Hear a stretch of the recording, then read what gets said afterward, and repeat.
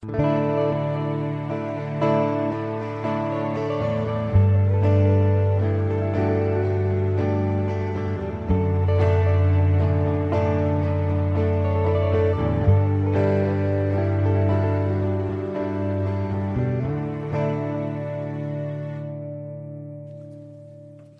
evening, church.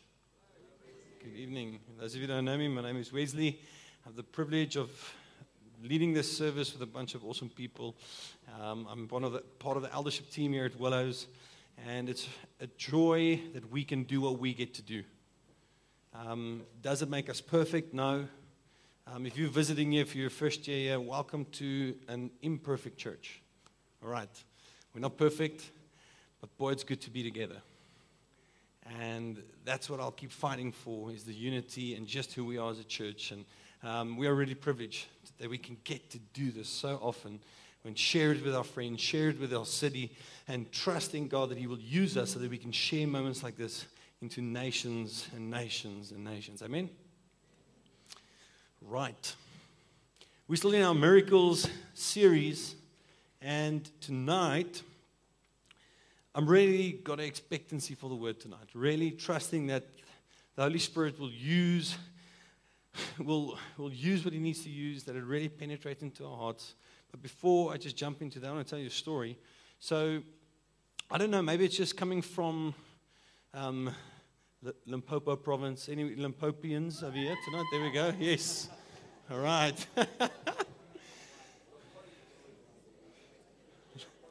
Yes. Everything's beautiful that side of the Pumalani toll gate. Anyway. So I don't know if it was just maybe growing up in the platteland, but at high school, there was, I hope it was the same for you. Otherwise, I had a very unique schooling experience. But at high school, girls went through this phase where they used to draw on people. Did any of you do that? Come on, be honest, it's church, girls. Where you would randomly take a pen and start drawing on people.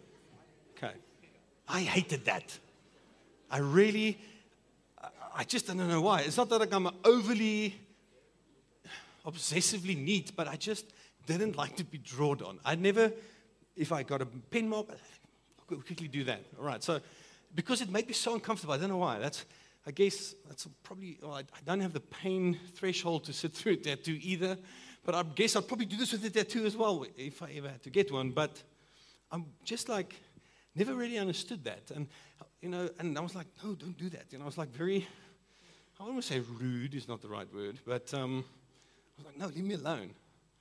Only later on in my life, I found out that if a girl draws on you, she actually likes you, right? That explains why I was single for a very long time in my life.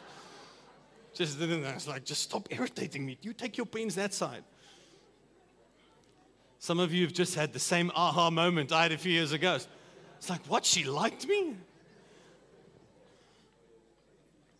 Anyway, so super uncomfortable for me to have that happen. Like, I don't know, just didn't like it. Anyway, but then it's quite funny. Those things that made me uncomfortable, then married, have a child, and the massive blessing it is to be a father. There are moments of severe uncomfortability. What I mean by that is, 6 weeks into my new job title as father, Anshin and her mother go to Menlyn for, I don't know, just go, you deserve, go and have some time off, go and shop or do something. And so I'm like, daddy daycare, at home, me and my girl, we got this, because she's a really super easy little baby. And that day, all chaos breaks out in Castle Gardens, number 7. Every hole in that human being, fluids everywhere, at the same time. Now, I thought, okay, nappy, I can do a nappy. Baby, Aaliyah's on the bed. I start changing the nappy, and then, like I said, everywhere. So I'm running to the bathroom or to the bath, trying to, because like she can't do it on the bed. So then I realize, but if I leave that stuff too long on the bed, it's going to stain. So I run to the kitchen, get the vanish. I'm running to the vanish. I'm like, oh shucks, I left my little girl in the bath, so I'm running back to the bath. Chaos. That has never happened before, never happened again. Where Everything happened at the same time. Super uncomfortable experience for me. Then I realized I don't like being uncomfortable, right? Who of you enjoys or really thrives being uncomfortable? Not much, right? We don't like being uncomfortable. And kind of just to prove my point, I'm just going to show you something. All right, Mike, quickly come with me. Mike, please walk with me. Mike, just go and sit there on the chair over there. Thanks, buddy. I appreciate it. Talia, quickly come with me. Talia, will you and Tatiana please just swap chairs for me? That would be great. Thank you. Thank you. If you break eye contact, I will find you. All right, let's try and take Marnus. Quickly walk with me. Thanks. Oh, Marnus, let's put you right at the back. Let's come sit over here. Why don't you just sit over here on this chair? This would be great. Thanks. Yeah, right over there. And then I never get to the middle people, so I'm just going to take my opportunity. So would you please come with me? Thank you so much. And Nico, why don't you go and sit there a bit? Yeah, I'm going to figure out just... Why don't you guys just swap chairs with me? Awesome, thanks. All right, that's great. Anyone else? This is your chance. Valentine's just passed. Okay, so how comfortable are you right now? Be honest. Who's thriving in their new church seat? Michael, you're all alone. There's no one beside you. You see, even sometimes we can find a little comfort and safety in the same seat that I sit at church every week, right? But it's not fun being uncomfortable. Now, I'm very tempted to continue doing this, but I'm going to get back to what I want to do. I think one more. Francois, will you come with me, please? Thank you. Francois. He's just been on stage. This is actually a safe bet. Will you stand on that little green sticker? Thank you. Okay.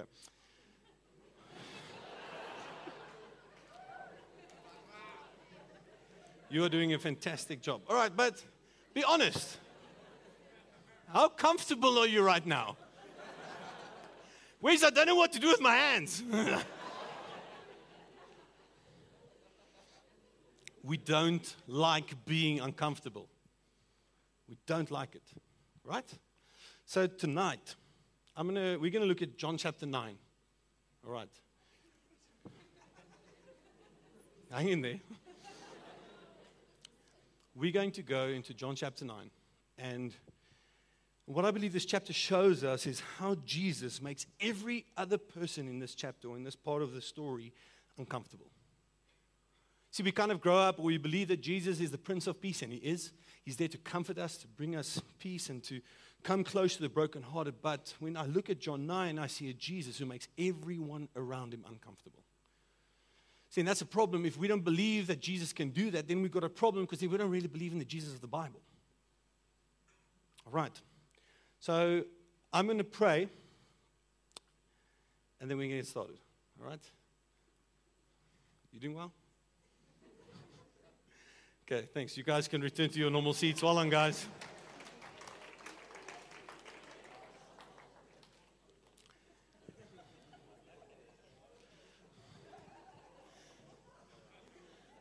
So some of you lost a kilogram of just sweating in this new set. I'm so comfortable.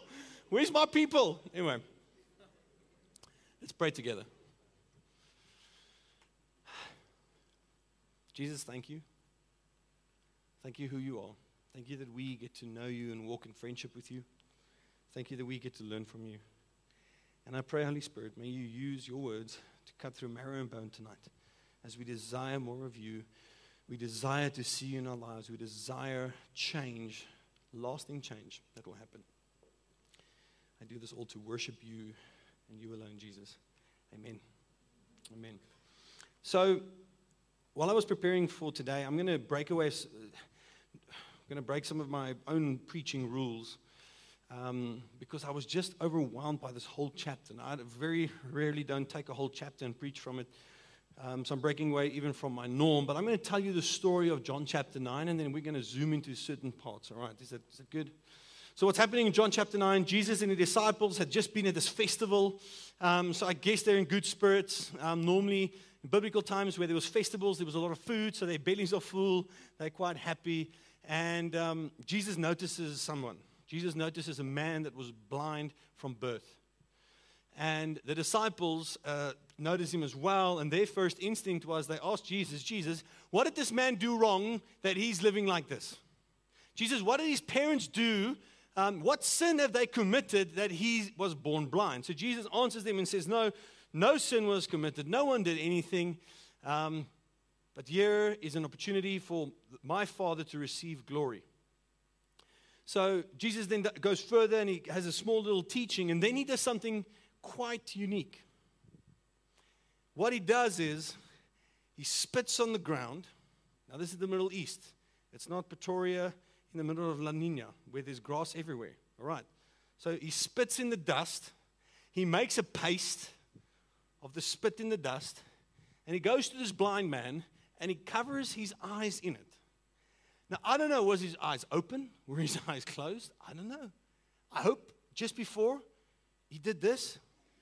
But how would he have known Jesus is coming close anyway? So I'm like, this is interesting. So Jesus rubs the mud on his eyes, sends him to a specific pool, and says to him, go and wash and come back seeing. So the man does this. He goes, he walks past. Now, you can just imagine a blind man, his eyes covered in mud, walking to wash himself in this pool. It happens, a miracle happens, his eyesight is restored, and the people that know him are like, whoa, is this the blind guy? And he says, yes, it is me. And they ask him what happened, and he said, no, this man Jesus put mud on my face, and now I can see. And he goes further, and the Pharisees, which were the religious leaders of the day, they didn't like this because this event or this miracle happened on the Sabbath. Now, that's a big Old Testament word. What's the Sabbath? Sabbath was reserved for a day where no one works, nothing happens. It was a day of rest. So these religious leaders are kind of ticked off, one, that Jesus is doing miracles because they've been trying to kind of, quiet him. But now he's did it on the Sabbath.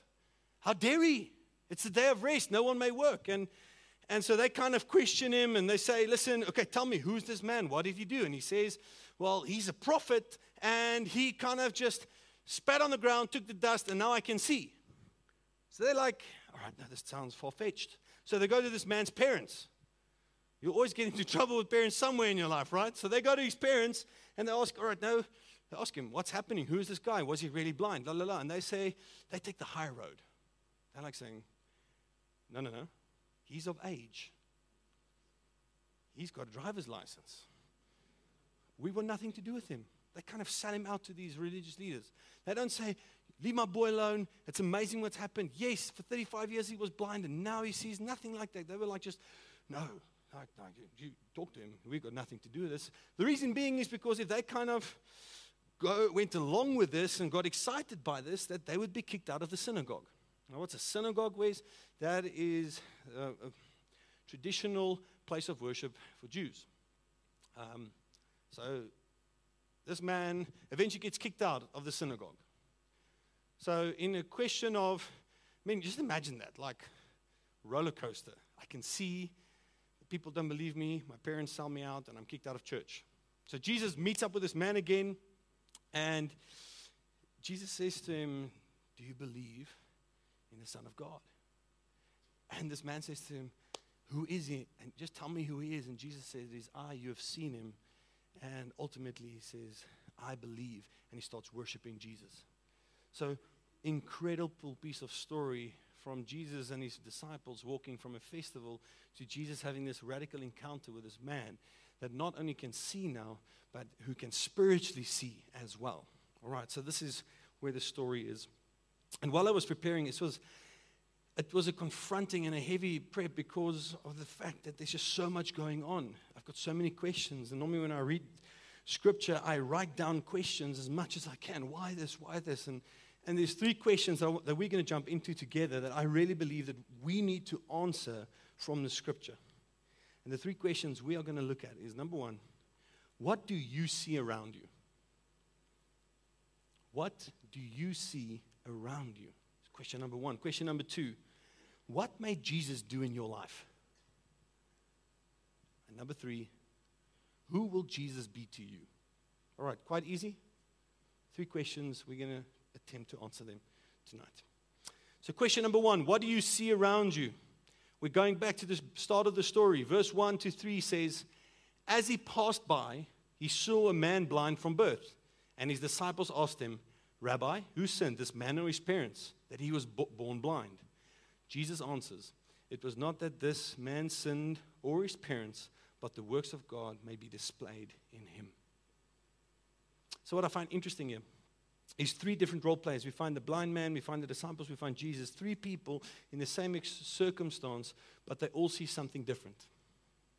See, the blind man sees nothing. He sees darkness. He sees nothing. All that is known in his life is nothing. The blind man sees darkness. The disciples, instead of seeing someone in need, what do? The disciples see a sinner.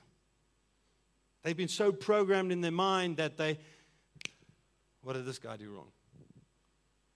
And Jesus sees an opportunity. 3 role players, same situation.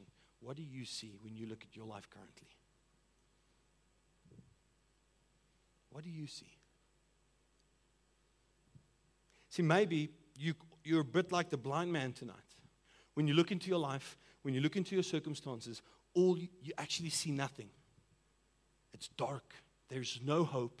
There's no future. And you've almost made peace with that. It's been like this for so long. I haven't had a relationship with my mom for 10 years. It's been like that since I can remember. Well, I've been struggling with this, and I'm almost like, it's almost as if the darkness that's around you has become your place of comfort. It's like, at least it's familiar. There's no hope. There's no future. There's no way out. And let me just start off by just saying that although that is what you see, Jesus sees something different. No matter how hopeless or how dark our lives get, Jesus doesn't see that. He sees an opportunity. He sees an opportunity. He sees something different, even different than some people in your life would. And this gives me incredible peace and incredible hope. Because I know when Jesus looks at my life, no matter how sorry I feel for myself, no matter what I face, no matter what we go through, Jesus sees something different. Maybe when you look at your life, you're kind of a bit like the disciples. You just see fault with everything. You just see the bad and the fault, and you're on this mission to answer or to get the reason for it. Who knows about the Y train? Has ever been on the Y train? Why me, God? Why my school? Why does Silver Lakes not get load shedding? Right? Any other passengers on the Y train the last few weeks? We've made almost this compulsion of getting to the reason of bad circumstances. So the disciples see a blind man and they want to know, why is he blind? What happened here? Why? See, they're looking for a reason for it. And maybe you currently, you're facing things and there's been bad situation upon bad situation. And you're like, why? Why did this happen? Why didn't it work out? Why didn't she say yes when I asked her for that Valentine's date? It was kind of just, I just took a chance, Wes. Why?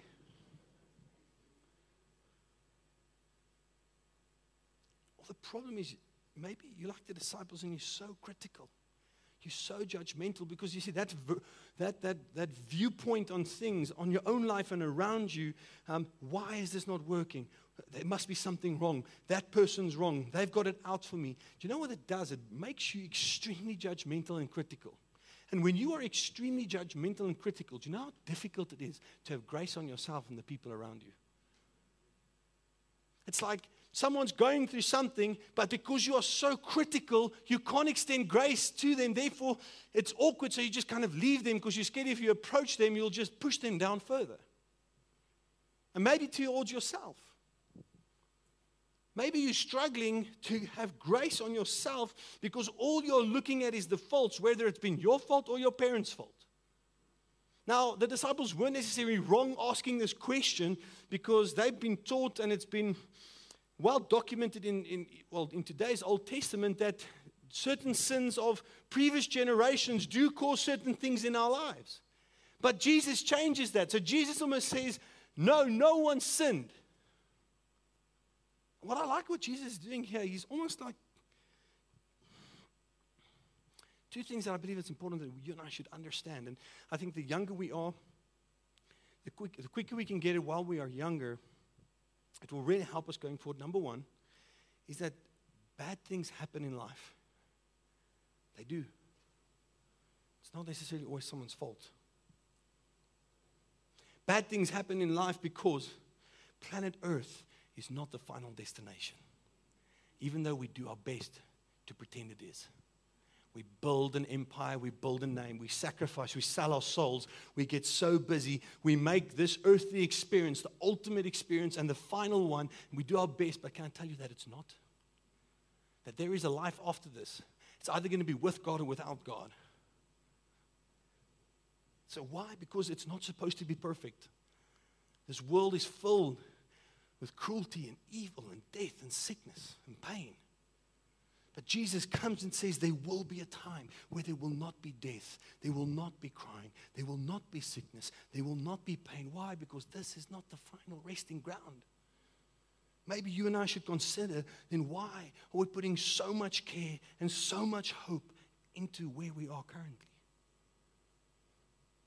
See, Jesus almost just moves on from this question. See, Jesus says, no.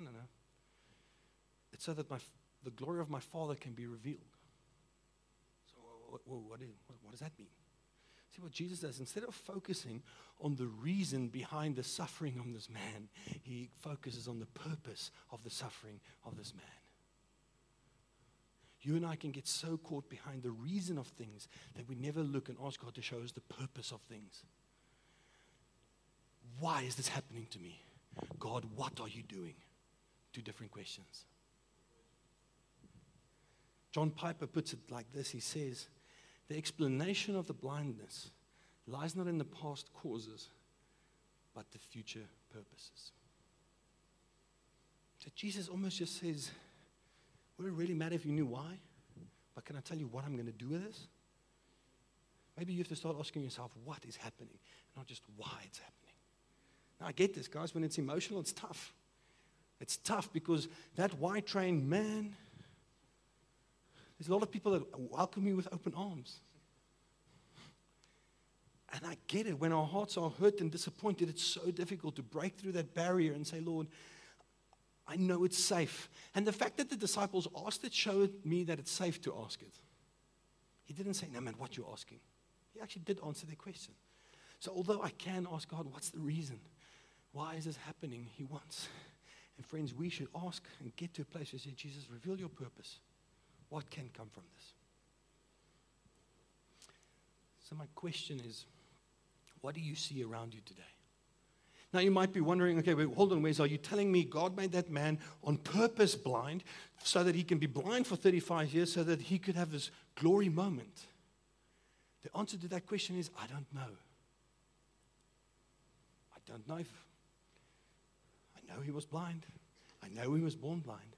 But I can't tell you that God did it on purpose. But what I can tell you, what I can and what I do know, what this does reveal, that whatever you and I go through, no matter how dark the situation is, no matter the pressure you feel, no matter how lonely and hopeless you are, that there is purpose for it because Jesus loves you and God is with you and He's the author of your life and not yourself.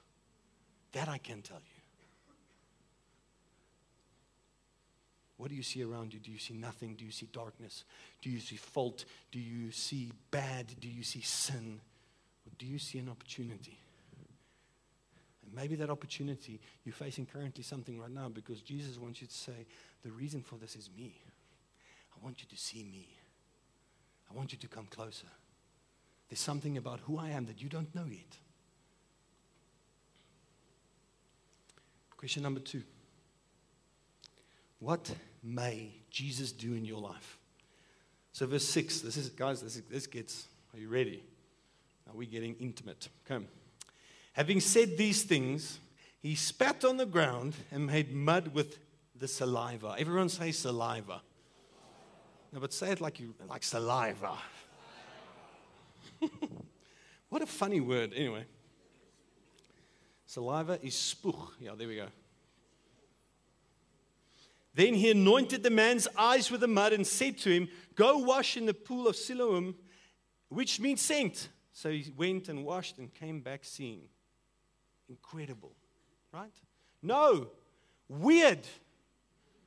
Spitting on someone's face is strange. Be honest. Or are you guys just spitters? You guys just... Surely not. Guys, it almost sounds a bit ridiculous, doesn't it? Like, what? Jesus, like... Now, I kind of see this, like, can you imagine this? So obviously the blind man wasn't seeing what's happening, but the sound of spit is unmistakable. So I can just imagine him standing there not being able to see anything, and the next moment he hears is panic, uncomfortable. Hey, Mike, right. Uncomfortable. Can you imagine the disciples? They're like, did he just... Like, they've already been through some interesting moments, and they're like, Jesus, like, you can't do, you can't. And now he's spitting on the floor and making mud cookies, and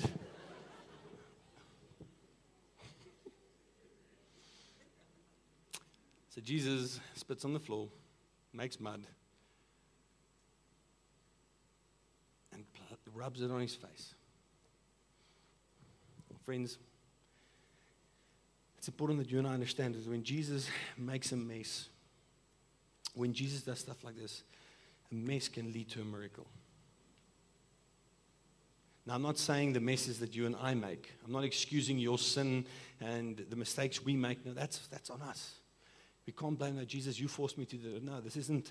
No, there's a place where we come, and if we've messed up, we come in repentance before Jesus and say, Jesus, forgive me. But when he takes control and does things that don't necessarily match up with your and our understanding, he's preparing from the mess a miracle. Spit, dust, and Jesus. Spit, dust, and Jesus. What a lethal combination.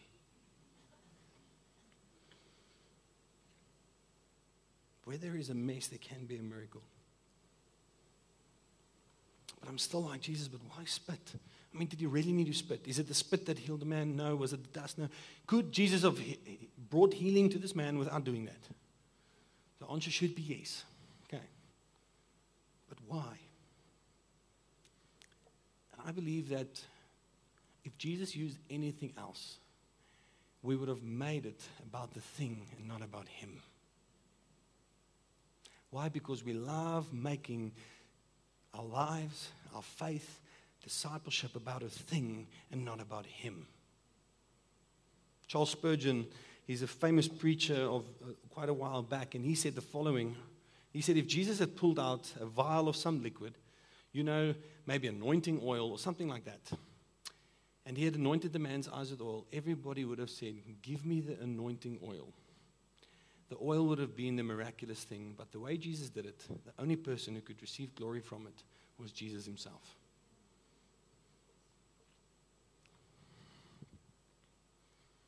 Some of you are entering into a varsity career for the first time. You're in res or you're not in res, and you're kind of learning the lay of the land. Do you know how quickly and how easily the trap of making your varsity life about certain things? I must do this. I must be this in my res. I must have this image. It's about things in our lives. Even Christianity, it's about, I've got my church and I've got my connect groups, and that's my thing, Christianity must just not happen anywhere else. We like making it about the tools or the methods or our experiences or our comfortability in how we've been gifted or however we want to put it, but we can so quickly make our faith light about the things and not about him. And I believe that Jesus did this because he wants to remind you that healing is not about things. I remember I was a 20-year-old. I was in Kenya, and we were praying for a blind man in rural Kenya, somewhere close to Lake Victoria. And man, we prayed. And we brought faith to that moment. But this man didn't want to see. So we turned to things. And we didn't spit. We quickly fetched water and we picked up dust and we said, just like in the Bible, I'm going to do this. And we made, and this poor man exfoliated. But it then all of a sudden moved from trusting Jesus for healing to try and generate something from myself and my self-effort so that something can happen. Do you see that?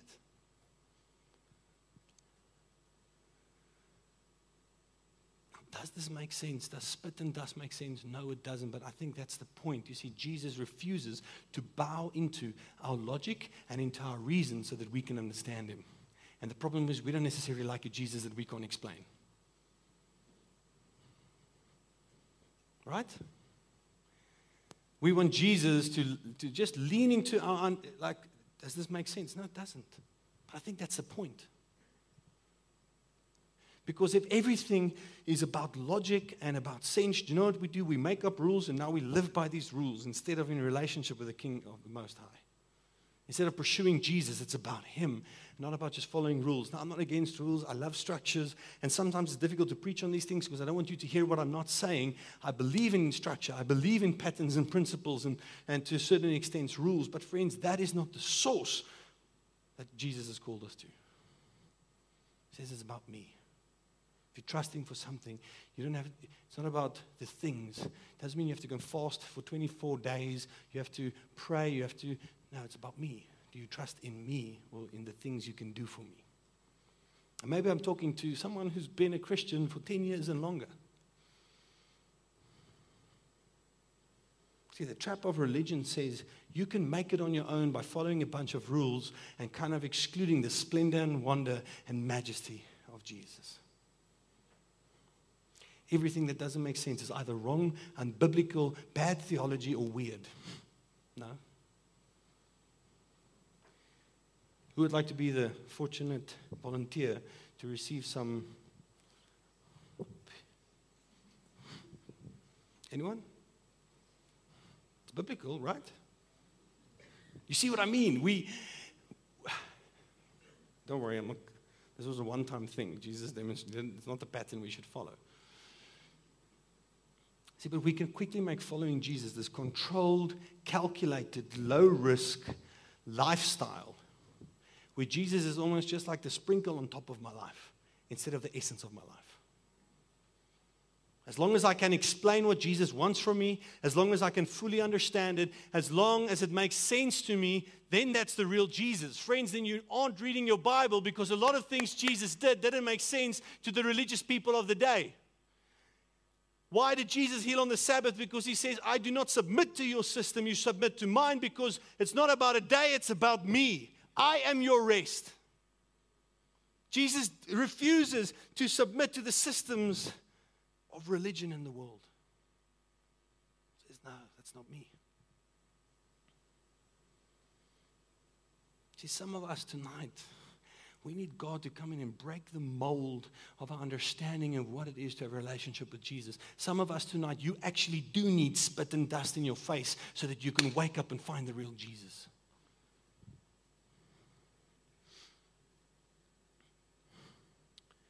And that's uncomfortable. I don't think it was the most comfortable stroll for this blind man with mud on his face to find this pool that he's supposed to go to. And it's almost like, it seems like Jesus doesn't really care about his comfort. He didn't care, what will the other people think of him? Maybe let's give him a hoodie. We can just cover his face, because we don't want him to feel embarrassed. It's like, Jesus, I don't care about that. I don't care about your reputation. I don't care about that. It seems like it. It says, you go.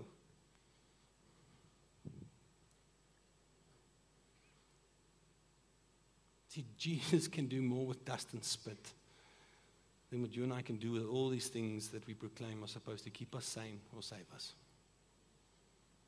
Jesus can do more with dust and spit than money, titles, a person, a relationship, a holiday, a job that you and I sometimes so desperately crave for and are willing to abandon everything we are so that we can achieve it.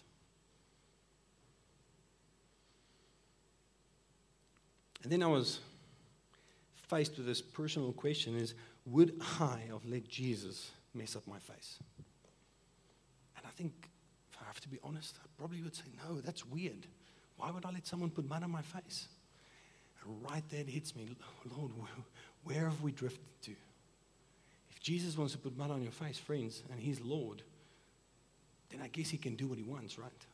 So that's where my question comes from. What may Jesus still do in your life? Can He still enter into your life and say, go left when you want to go right? Can He still enter in your life and say, stop when you want to run?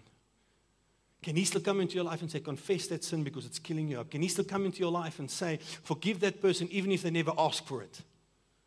Can He still enter into you and my life and say, I'm going to redirect you 180 degrees? No, I don't want a Jesus like that.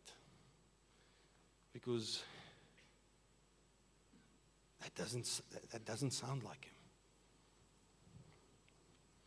See, maybe you're so comfortable in your Christianity because Jesus is somewhere else doing ridiculous things, painting people's faces with mud, and you were left behind way long ago. C.S. Lewis has a famous quote where he says, if you're looking for a comfortable religion, I want to implore you to not choose Christianity. Sometimes Christianity is labeled by skeptics as, no, it's just a place of belonging and comfort. I say, no, you haven't read the Bible. Because Jesus says, if you want to follow me, you have to give up your life. Yet we don't necessarily see those quotes on Instagram, right? We don't see celebrity Christians tweeting these kind of things. Jesus said, if you want to follow me, you have to give up your life. See, Jesus is the God of comfort, but also He brings moments of discomfort into our lives to almost like show what idols are there in our lives. Who are you really living for? Him or yourself?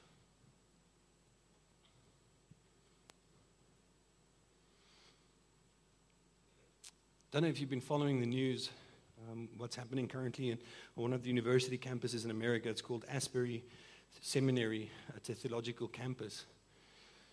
So they're currently on day 11 of, if you want to call it a revival, you want to call it an awakening.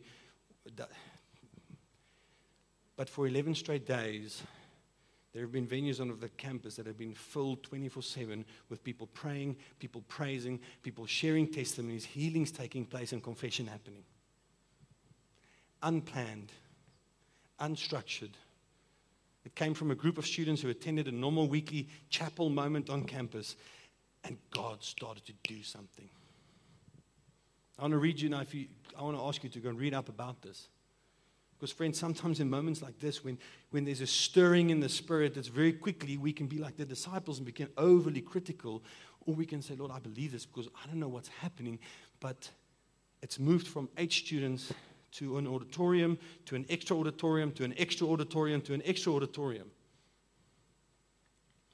And I'm going to read you some quotes about this awakening that's happening there. People that are attending it. Listen to this. Subpar sound system. Who's even got frustrated at our church's sound? By the way, you guys are doing a great job. Let's give our sound team a round of applause.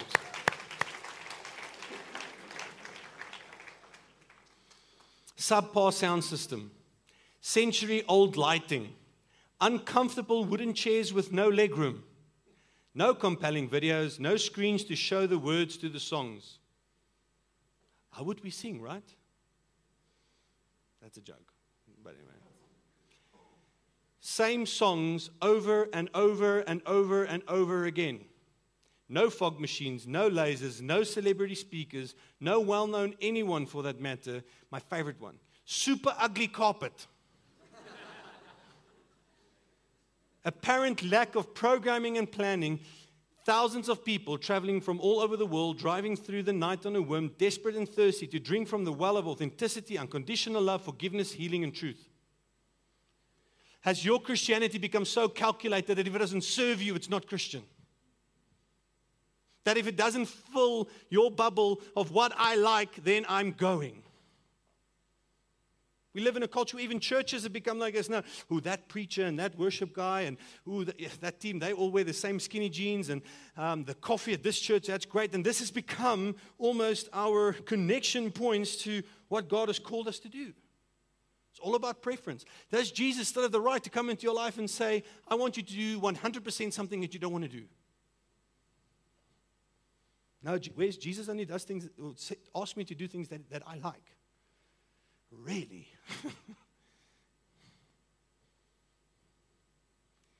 Pete Greig is an author. He writes incredible books on prayer.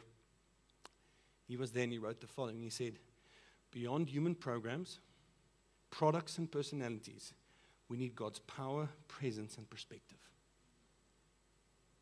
Just authentic and real. Or have we become so calculated how Jesus must fit into our worlds that when he wants to put spit and dust on your face, you'll reject him? Friends, if you and I do not serve a Jesus that can walk into our lives and change everything, if he doesn't have that right to do that, then you are God and not him.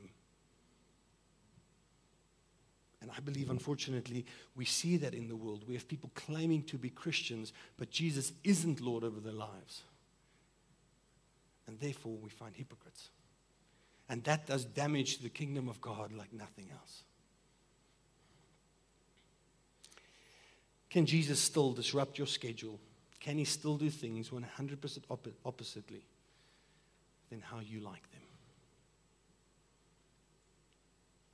Or has your Jesus become so small that he fits into the confinements of your comfort and your schedule?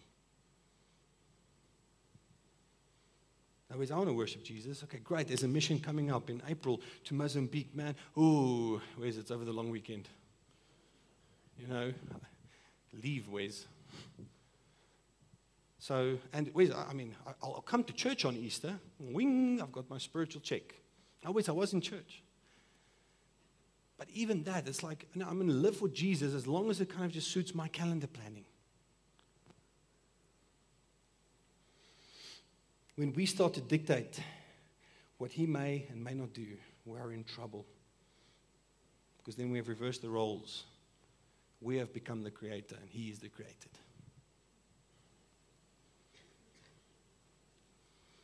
Jesus will, and maybe it's good that you know this, any students.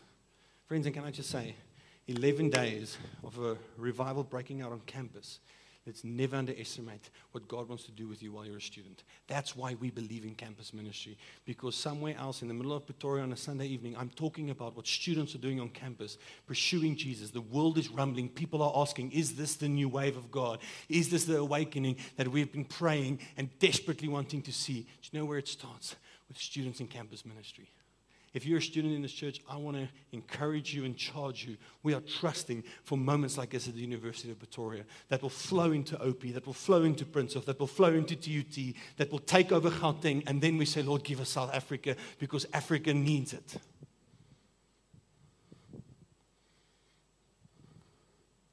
And while I got hyped up about this, I was kind of like stopped in my tracks because it was like, if there was a 10-day revival that broke out in Pretoria right now, would I be too busy for it? And that hit me. Because the one thing that I'm desiring, friends, it's not about a church program. It's not about things. It's about real authentic movements of God. Would I have been too busy for it? What may Jesus still do in your life? What is available to him? What have you said, Jesus, here is it everything? Or is it only this part, this aspect? What may he still do in your life? Last question. Who will Jesus be to you? So it's fascinating as this blind man, as we follow his journey in John 9, his confession about Jesus changes. I want to show you this. Verse 11.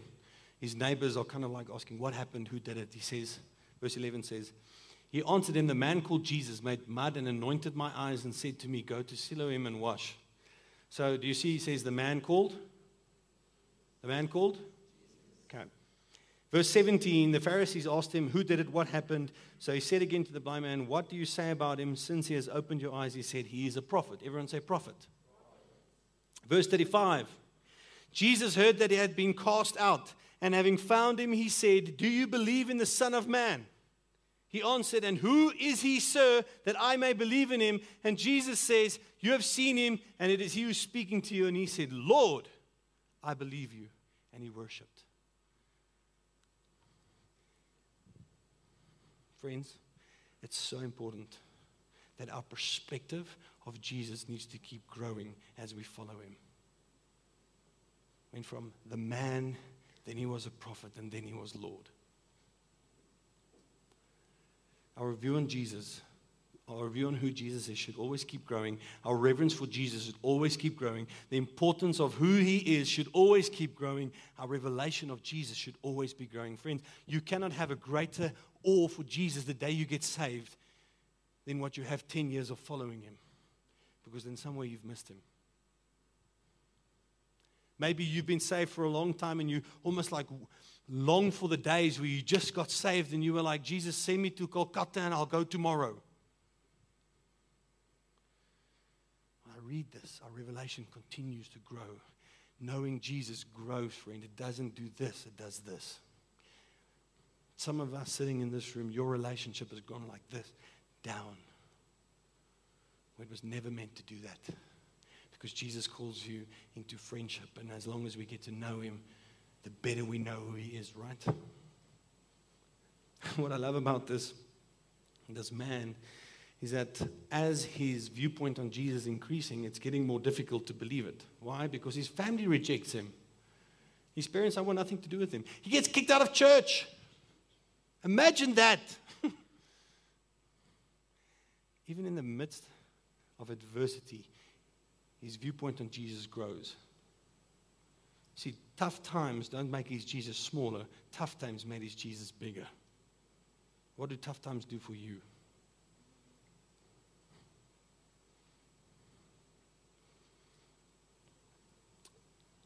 See, when Jesus is in our lives, friends, I really believe you won't get kicked out of this church. I promise you. Okay. But I can't promise you that there will be some family members that want anything to do with you. There are some friendship circles that will say, sorry, champ, no Christians allowed. See, following Jesus will cost you something. And I'd rather tell you that today, so before you say, yes, I want to follow Jesus, know that your life will probably change. You might miss out on a promotion. Your reputation could get ruined. Your friendship circles could change. Following Jesus comes with a cost, but it comes with such a blessing as well. Ilani, will you join me on stage? 3 questions. What do you see around you today? When you're looking at your life, what do you see? Number 1. Number 2, what may Jesus still do in your life? And number 3, who will Jesus be to you? Who is Jesus to you now?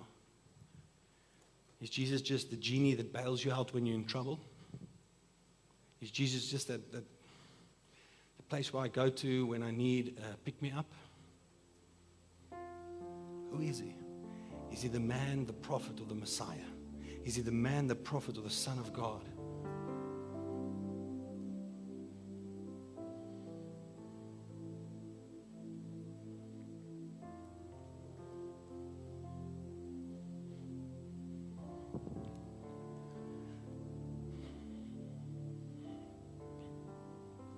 Holy Spirit, will you just move in our hearts right now? May you just reveal things that need to be revealed in this moment.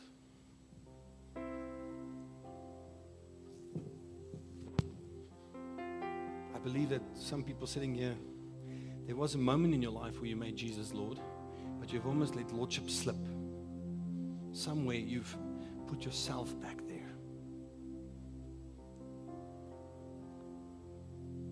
Holy Spirit, will you just minister to us right now?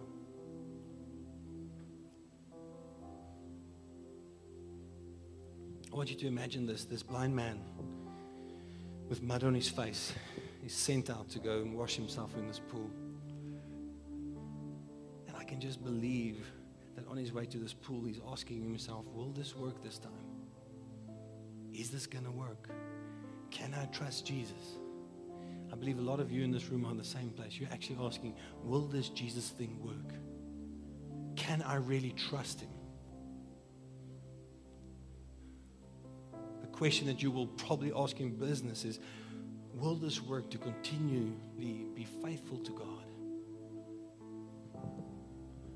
To be obedient. Will this work if I continue to be obedient? Will I get where I'm supposed to get? The blind man arrives at his destination and a miracle happens. some of you are asking, will this really work? Can I ask you just close your eyes? I want to pray for a first group of people. You may be sitting here and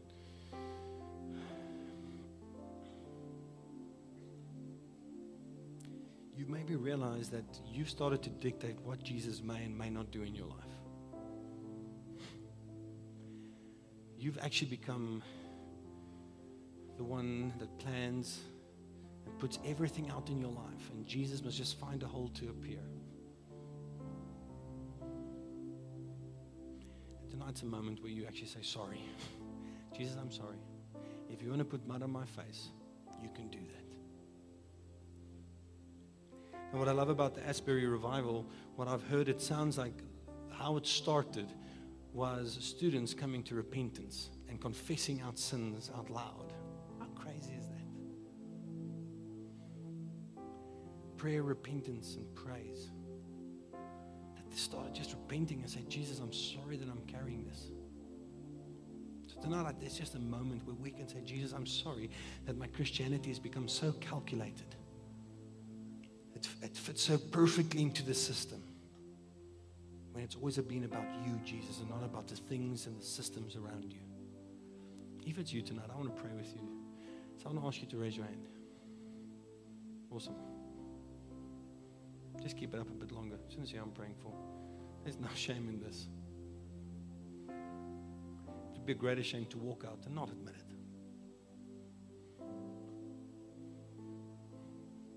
Awesome. That's great, guys. Just keep up your hand. If you're raising your hand out of just out of a sincere place, I want you just to pray with me while you're sitting down. And you can just say, Jesus, I'm sorry that my life is being dictated by things and not by you. Tonight I choose to trust you with everything. I surrender everything. Forgive me. Forgive me, Jesus. Thank you that your plans are greater than my plans. Thank you that you're the one that's worthy to be trusted. Jesus, shake up my schedule. Shake up my calendar. Put mud on my face if you have to. You are Lord and not me. I pray this in Jesus' name. Amen. Maybe tonight you've never made Jesus Lord of your life. You've never actually decided that Jesus calls the shots and not me anymore. You've never really said, that's what I want to do. If it's you, can I ask that you raise your hand as well? You want to settle this once and for all, that Jesus is Lord over my life and my life belongs to Him. If that's you, please raise your hand. Awesome. That's great. Anyone else? Awesome. So this is the first time you actually saying, Jesus, my life belongs to you. So if you raise your hand, quickly look at me. This is great. So what Jesus does with this man, don't worry, I'm talking to you now. So Jesus says to this man, okay, here's mud on your face, and He sends him publicly out to go to this water and to be washed, right? And I can just imagine the people around him must have been thinking, what's going on? What's this guy doing? But that doesn't matter. Because sometimes when we feel embarrassed, Jesus says, I'm so proud of you. So what I'm going to do now is not to embarrass. This is not an embarrassing moment. This is a moment where you stand up and say, I'm going to go get washed. So I can ask you, just come stand here in front. And maybe if the people around you are sitting next to you, then you can just join them. So if you raise your hand for the first time tonight, just come to the front. I want to do a short prayer with you. Come on. Let's give them a round of applause, guys.